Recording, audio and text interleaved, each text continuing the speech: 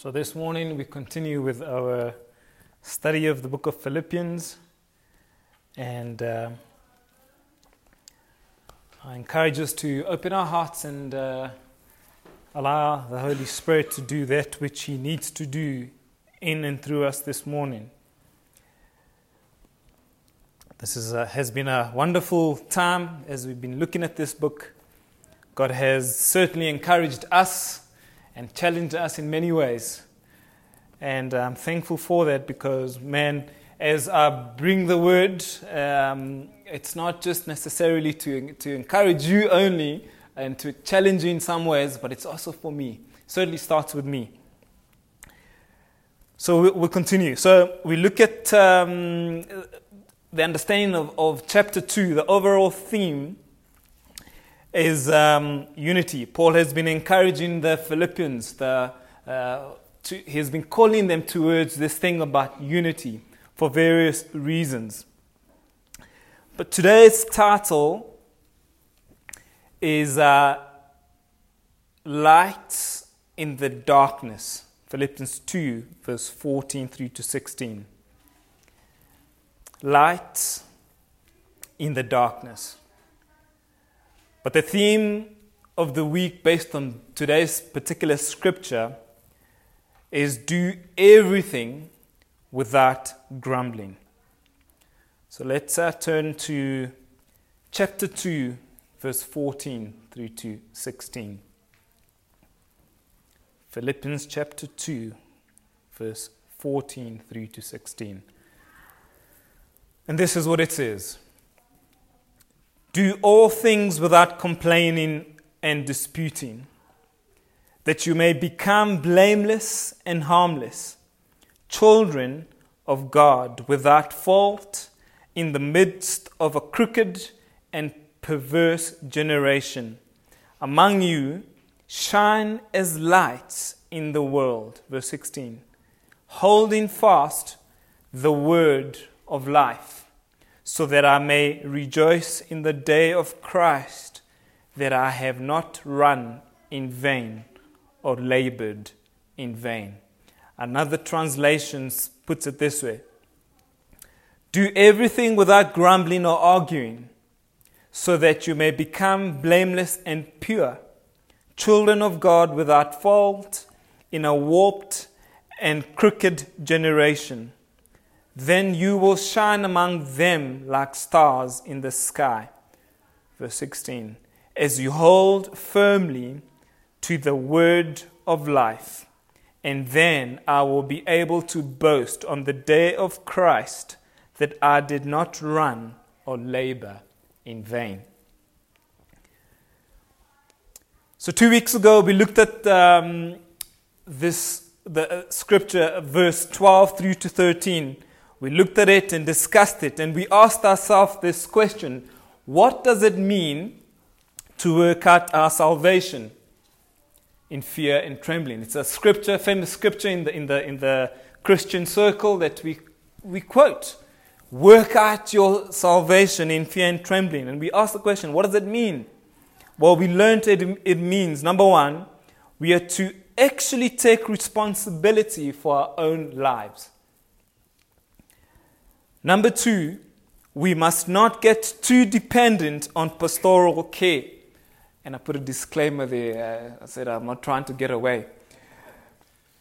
Number three, based on number two, is that we must learn to lean on God's pastoral care more than anything else.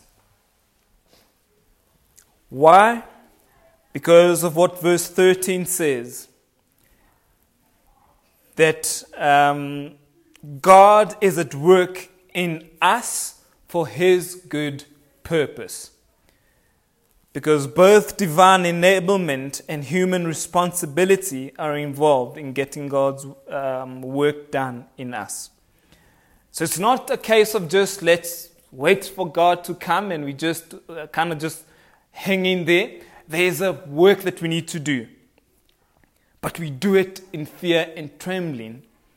But the confidence is actually, as we are working it out, it's actually God in us who's actually helping us work it out. It's Him who's given us the desire And it is Him who's given us the ability to work it out for His good purpose. So today we move to verse 14 through to 16, as I read earlier, which brings to a conclusion the section that began in chapter 1.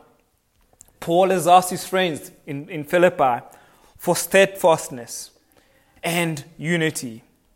He has pointed them to lowliness of Jesus' attitude whilst He was on this earth, and asked them to work out their salvation. Now he comes to some practical details, applying what he has been saying to them. You know, the Bible speaks about many things. We read, and often my question is, some of these things sound good. They sound like great ideas, and I agree they are. But how do they work themselves in my life, in our lives, practically? How do they work themselves out? So this is the question I always kind of have in the back of my mind when I'm looking at the Word of God. You know, like that scripture, work out your salvation in trembling. Okay, what does it mean? And how does it actually work through my life? So have that question in the back of your mind, if it's okay. Just how does it work out? How does it look like? What does God want? How does He want our lives to look like here for His glory? For our benefit, but for His glory. But before we carry on, I just ask that you imagine yourself being the church in Philippi. Imagine Paul. I'm not Paul, but imagine Paul is writing to you, the church, and he's telling you these things. He's writing these things to encourage us, the church. Put yourself in those shoes. How did they feel? What was happening? What was going on? Imagine you were there, and Paul was writing to you then. So, have that picture in your mind. So we are in Philippi, in Killarney, Harton. Paul is writing to us. The Holy Spirit is writing to us and speaking to us through this writing that Paul did, that wrote the Word of God. And he's trying to encourage us in certain ways. He's trying to point something to us. He's trying to tell us something that he needs us to work through, as it were. And so as we look at this particular verse, we need to realize, number one, that Paul begins this particular passage with a word of exhortation. He says, as you have obeyed me, Paul, he says to them, says to us, the Holy Spirit says, as you have obeyed me all these years, as you continue to work out your salvation, you are to, verse 14, do all things without grumbling or arguing. As I said, another translation says disputing. So he starts off by saying, do all things. Dear friends, let's do all things. And you see, the Greek places emphasis upon the word all. Everything a believer does, he or she should do without complaining or disputing. No exceptions. How easy is it for us to do that? Everything we do, we have to do it without grumbling, without disputing, without complaining. They are not to be like the Israelites who grumbled against Moses and against God in Exodus. Grumbling is the expression of a discontented and resentful spirit.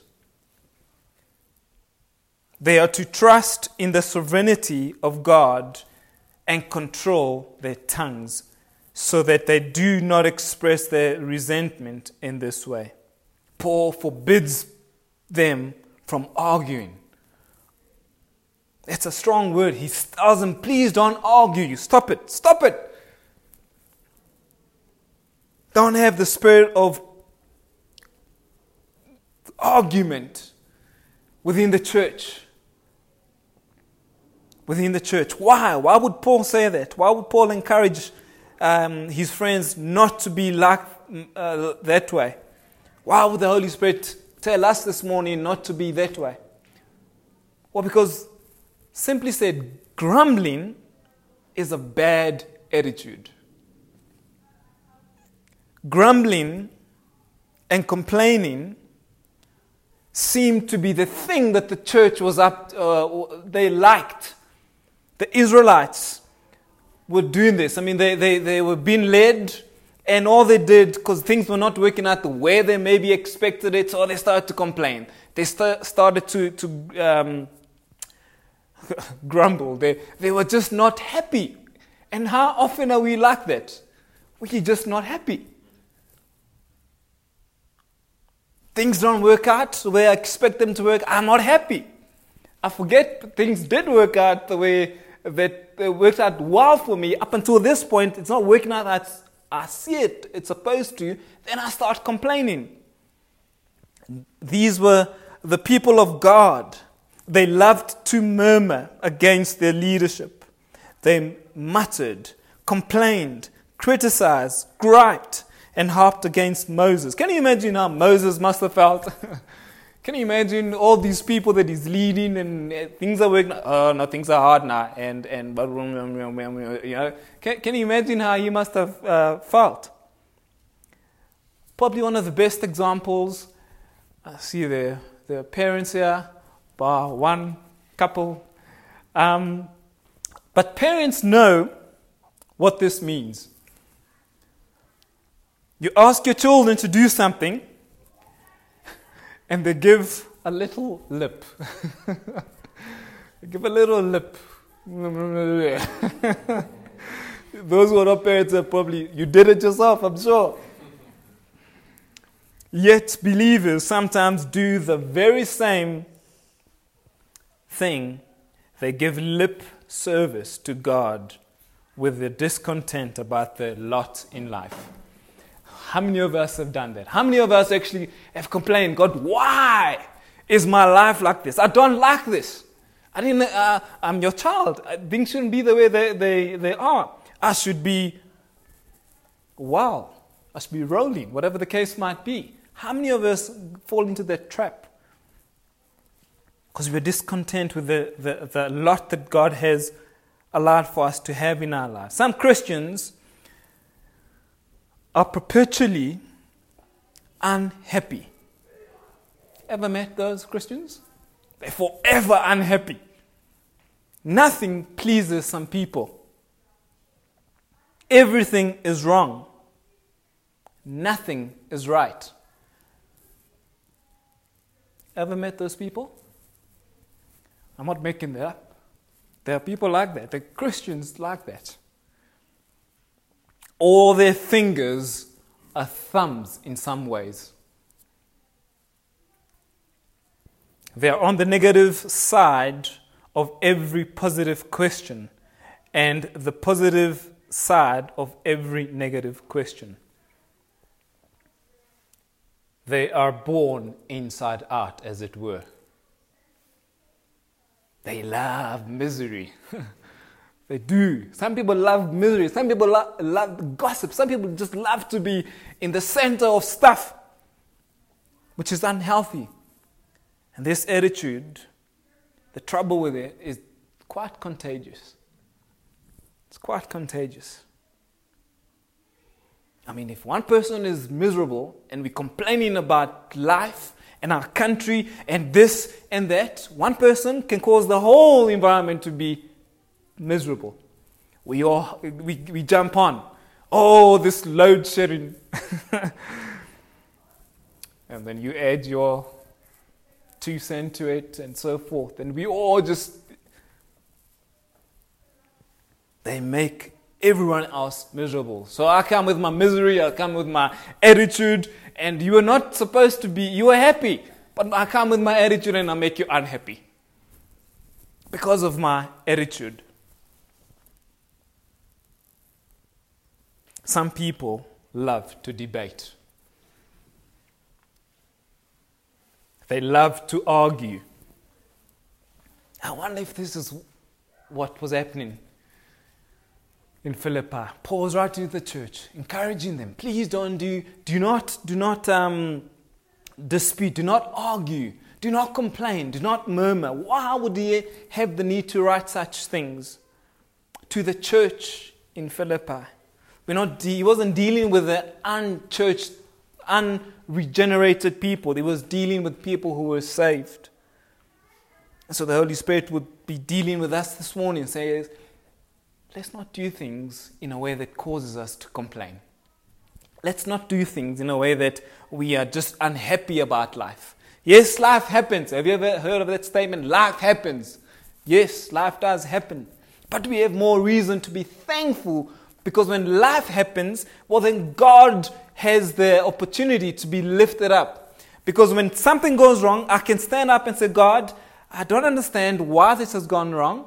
But guess what? I've seen your track record. I've seen how good you have been, how you've come through. This is not going to change. It's not going to persuade me to think differently of you. It's not going to. So we have to look back and see what God has done, His track record. It encourages us not to be grumpy. It encourages us not to be miserable. How often are we in an environment where people are, speaking, and of course, I think that the topic of the day is this thing about load shedding, or perhaps the crime in our country, or perhaps the state of the government in our province. And I mean, there's a what do they call it? Semi-migration. Everyone is moving to Cape Town.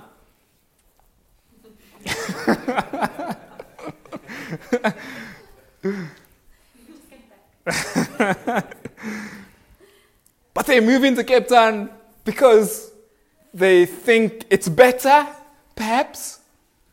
They see, I don't know, they just are not happy here because things are not working out. They'll go to Cape Town, and guess what? Eventually things will also end up being not cool. Something is not going to work out. They won't be happy. Things might work out, and then something will, is saying tick them off in church a bad thing? Something will not help them. They'll be unhappy. Then they'll be like, okay, well, cool, but I'm moving to Ireland. Because everything works there. And the weather comes. Except for the weather. There's always something. There's always something. We're always looking for more. Now, Hanukkah Marisa, I'm not saying you move into Cape Town because you hate Joburg. If God has said it, you need to do it. But Paul is encouraging his friends to live out this Christian life in a way that honors God, in a way that honors one another. We're not, poking and stabbing each other the whole time because of my pride or my way is better than your way. He's encouraging them in that way. See, some people love to hear themselves talk. Self-pity is behind all complaining and any argumentative attitudes. This is usually self-pity that is based on an exaggerated opinion of oneself. The trouble is, our ego is hurt by a lack of recognition and appreciation for the real us. But the real us is a complainer. The real us is grumpy. The real us is one who's always wanting to argue and to fight the whole time. But because our egos are not stroked, we get all apprehensive. But you don't realize the real you is the reason why people want to stay away from you.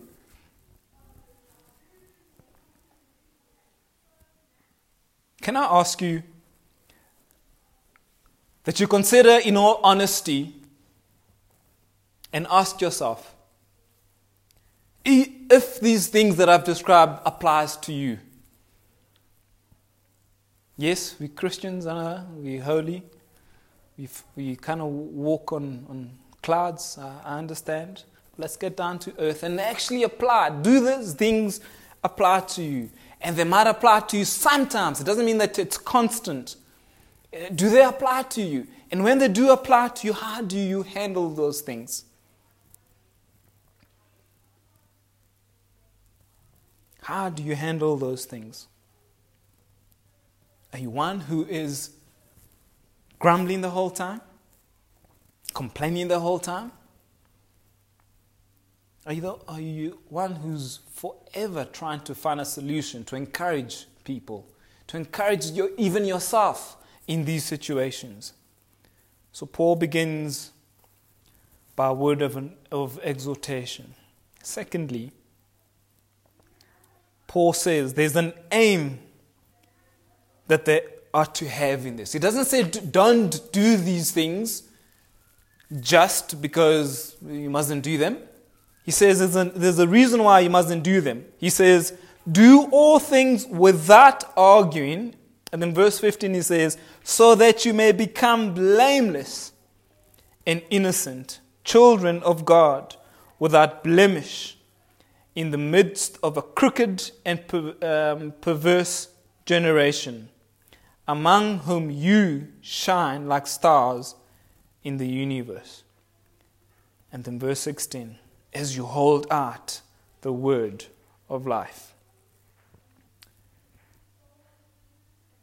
So it says, so that you may be, the reason why you mustn't dispute and argue and be a complainer and be the negative person is so that you may become blameless and innocent. Blameless here means without being easily able to be criticized. It is not absolute sinlessness, but it is having a good conscience before God. And I love that. Because you can criticize me, we can criticize each other, but if your conscience is right before God, that is what counts. And I tell you what, if it is right before God, it will end up being right in front of each other. It is having every area of our life basically right, as far as it depends on us, on you. It's not perfect. We will never have our lives completely perfect. But as far as it depends on you, with your actions, how you live this life, it is standing before God in your conscience is clear before God. I'll share a quick story. So I've been doing this work, and this company that I've been dealing with they are in some ways very slow in playing their part. So they're very quick to ask me to do stuff. Do it now. But when I want you to give me an order number or to give me what you need to give me so I can do the work, they are very slow in doing that. And so yesterday, I had to quote, and I thought to myself, actually, let me just backtrack. I got a job, they gave me a job, and then I did the job, and I have to quote for the job. Remember, I've done it. Before, generally you would, they would ask you to quote, then you get the job, then you do the job. This time they've given me the job, they didn't ask me to quote, thank goodness, because of maybe my track record, and they've said, do it, now I need to quote them. But in my head I'm thinking, this is an opportunity. This is my opportunity. These guys are not kind to me when it comes to when I want stuff, when I want them to play their part. Maybe I should not double charge them, but maybe I should go a little bit higher than the usual that I would charge, because I know I'm going to wait. And guess what? I wait. I still have to pay suppliers. There's still bills to be paid. So and I'm not going to do that. I'm going to make my suppliers wait. I'm not going to, the ripple effect, I'm going to cut it. And I decided, okay, I'm going to do it. I'm going to put an extra 20%, for instance. I'm going to put an extra just to cover myself. And then here I find myself preparing for this morning. And this came up. I thought, ooh. I can't do that. My conscience wasn't clear. Before God, I was not. But then, you know what happens? That comes. The Holy Spirit speaks to you. And then you start reasoning. You start arguing and saying, but man, these guys don't play the part. It's only fair. God, if I stand before you and I can say, I've played my part, they're not playing their part. Surely I can be justified in my thinking. And I just had to repent and say, Father, I'm sorry. My conscience wasn't right. You brought me back. Brought me back to what pleases you. So then I had to ask myself, does my action actually please God? And the answer was no. So then I went back and then I quoted them the correct price, regardless of how or whatever happens and how they treat me. And the rest God will sort out. But that's a hard thing. Especially, I think Duncan, you and I had spoken about this, but in business it's hard. It's hard. It's hard when you're playing the part and people are not playing their part. But the Holy Spirit is the same yesterday, today, and forever. He does not change. So as far as it depends on you, let us make every effort to be right before God. In the small things and in the big things. Blameless here means above reproach. As I said earlier, it doesn't mean sinless perfection. It connotes, or it points to freedom from criticism. This means freedom from criticism from others. If you had to look at yourself, are people criticizing you? Do they have reason to criticize you? These Philippians, these friends of Paul are to be innocent, not guilty of any complaints that the world might want to make against them. They're to be children of God, people who represent their Father. As such, they must be without blemish, without wrinkle, without spot, not having some obvious character flaw or misbehavior which damages the reputation of God. Now, going back to my story, and I thought about it later, I thought, had this company, regardless of how they treat me, if they had to call me in and say, but Joe, I'm looking at your quotations over the years, it's consistent and there's been a blip. What happened here? How do you explain this? And there I can sit and start saying, oh, you guys, because of this and that, you caused this thing to go up. It was you.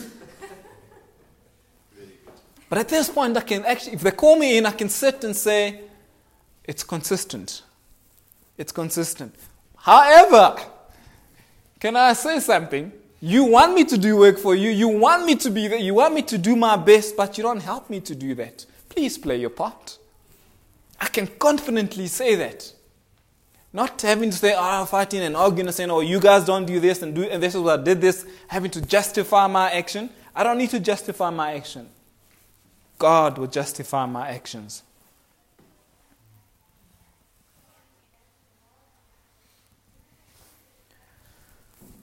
I think for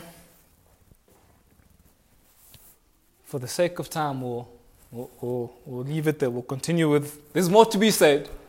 There's more to be said. There's more to be said. But I'll leave with this question.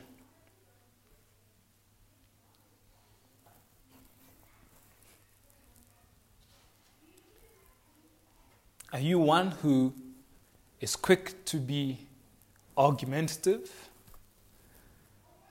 When I look at you, do I describe you as, oh man, I've got to go see Jamie. Here we go again. Or do I say, hey, I'm going to go spend time with Jamie. He's is a breath of fresh air, breath of fresh air. I walk out of our meeting, our togetherness with such encouragement. I go there maybe down, my head down, and I walk out of there with my head up because he's such an encourager. I desire for that to be me, my life. That when you are with me, that you leave my presence being encouraged, being pumped up, maybe is a more amped word for today. Pumped up, not out of emotionalism, but because of the realities of what Jesus Christ has done for you and for us. Is that okay? Father, thank you that you're on the throne. I thank you, Father, that you give us your holy word, Father, and you teach us how to apply it. And as we apply it, Father, sometimes difficult as it is, Father, we know that there's benefits to it. We look at the track record, we look at our past, and we say, God, we have been faithful. And you will continue being faithful, Father. Help us, Father, to be ones who are obedient, God. Not to be ones who are argumentative, ones who are grumbling, God. Ones who complain. Forgive us where we've done that. And we ask you, Lord, to help us to be those who shine your light in a darkened world for your glory. In Jesus' strong and mighty name I pray. Amen.